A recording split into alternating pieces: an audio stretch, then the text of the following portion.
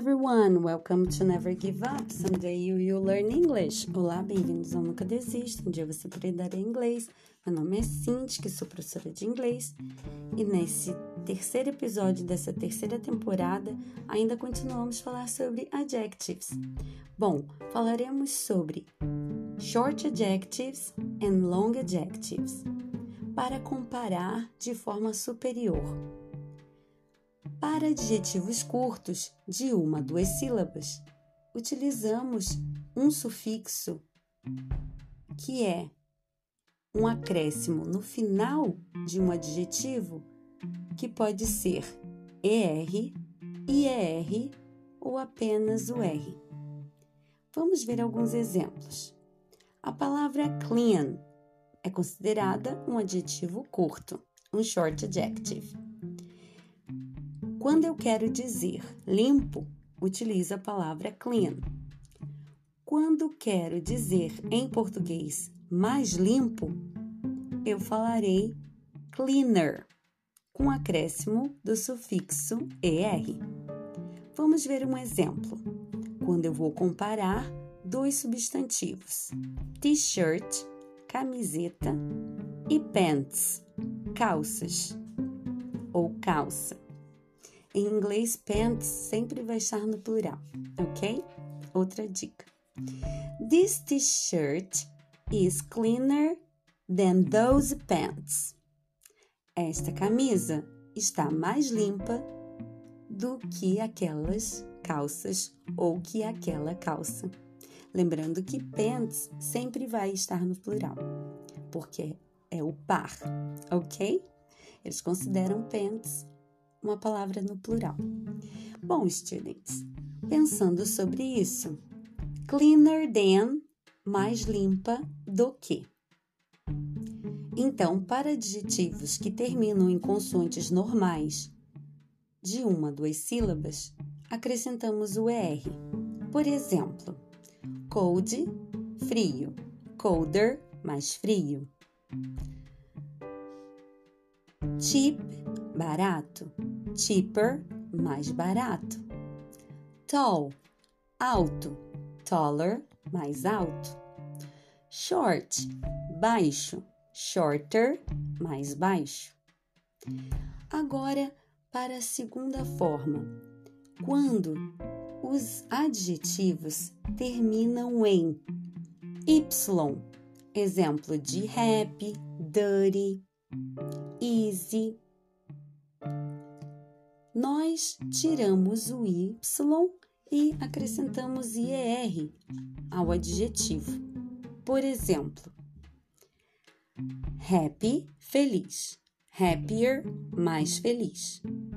Dirty, sujo. Dirtier, mais sujo. Easy, fácil. Easier, mais fácil. He is happier than me. Ele é mais feliz do que eu. This house is dirtier than my house. Essa casa é mais suja que a minha casa. Bom, quando colocamos o IR no adjetivo terminado em Y, não se esqueça de tirar o Y quando for escrever, ok? Na terceira regra é quando eu tenho um adjetivo que já termina com a letra E, então só acrescento o R. Nice, por exemplo, que é legal, fica nicer, mais legal. I am nicer than him. Eu sou mais legal do que ele. Mais uma regra. Quando o adjetivo é muito pequeno, uma sílaba, como hot, sad, fat, quente, triste, e fat, que é gordo, o que acontece? Nós dobramos a última consoante porque eles terminam em consoante, vogal, consoante. Repetimos a última consoante e acrescentamos ER. Por exemplo, this food is hotter than that one. Essa comida é mais quente do que aquela. Hotter. Na pronúncia, acrescentamos mais um T e o ER. A palavra fat, fatter. A palavra sad, sadder. Lembrando que quando nós temos T's entre vogais, o som do T e do D é um R fraco. Hotter, fatter, sadder. Mais quente, mais triste, mais gordo.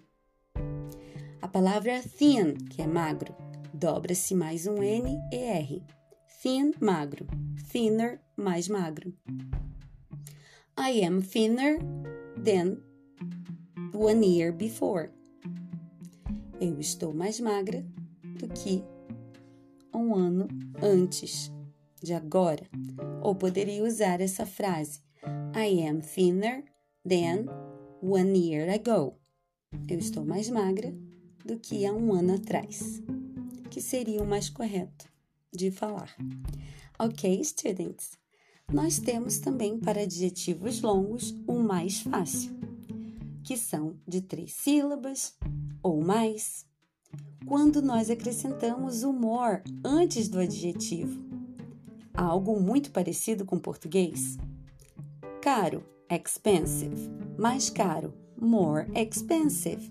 É só utilizar a partícula more. This car is more expensive than a bike.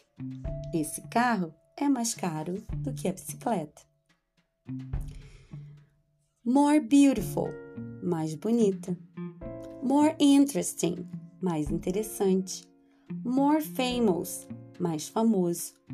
More intelligent, mais inteligente. More polluted, mais poluído. Ok, students? Então, falamos sobre os adjetivos curtos e longos, short adjectives and long adjectives, e falamos sobre comparatives of superiorities, que são os comparativos de superioridade. Lembrando que no português nós temos a partícula more, que é mais, mas em inglês, para adjetivos curtos, não usamos o more na frente de adjetivos curtos, apenas os adjetivos longos, ok? Adjetivos curtos têm acréscimo: happy, happier, sad, sadder, cold, colder, hot, hotter, clean, cleaner.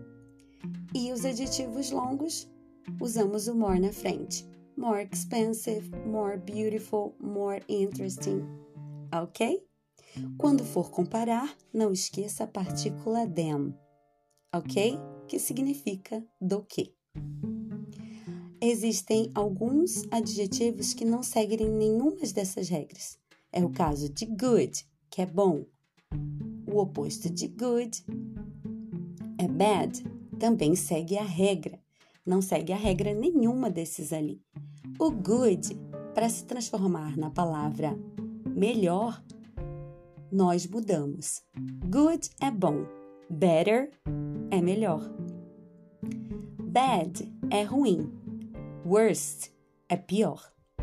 Ok, students? Algumas outras exceções, mas essas são as mais usadas. Ok? Let's practice. Vamos praticar? Bye bye, students. See you next lesson. Vejo vocês na próxima lição. Bye!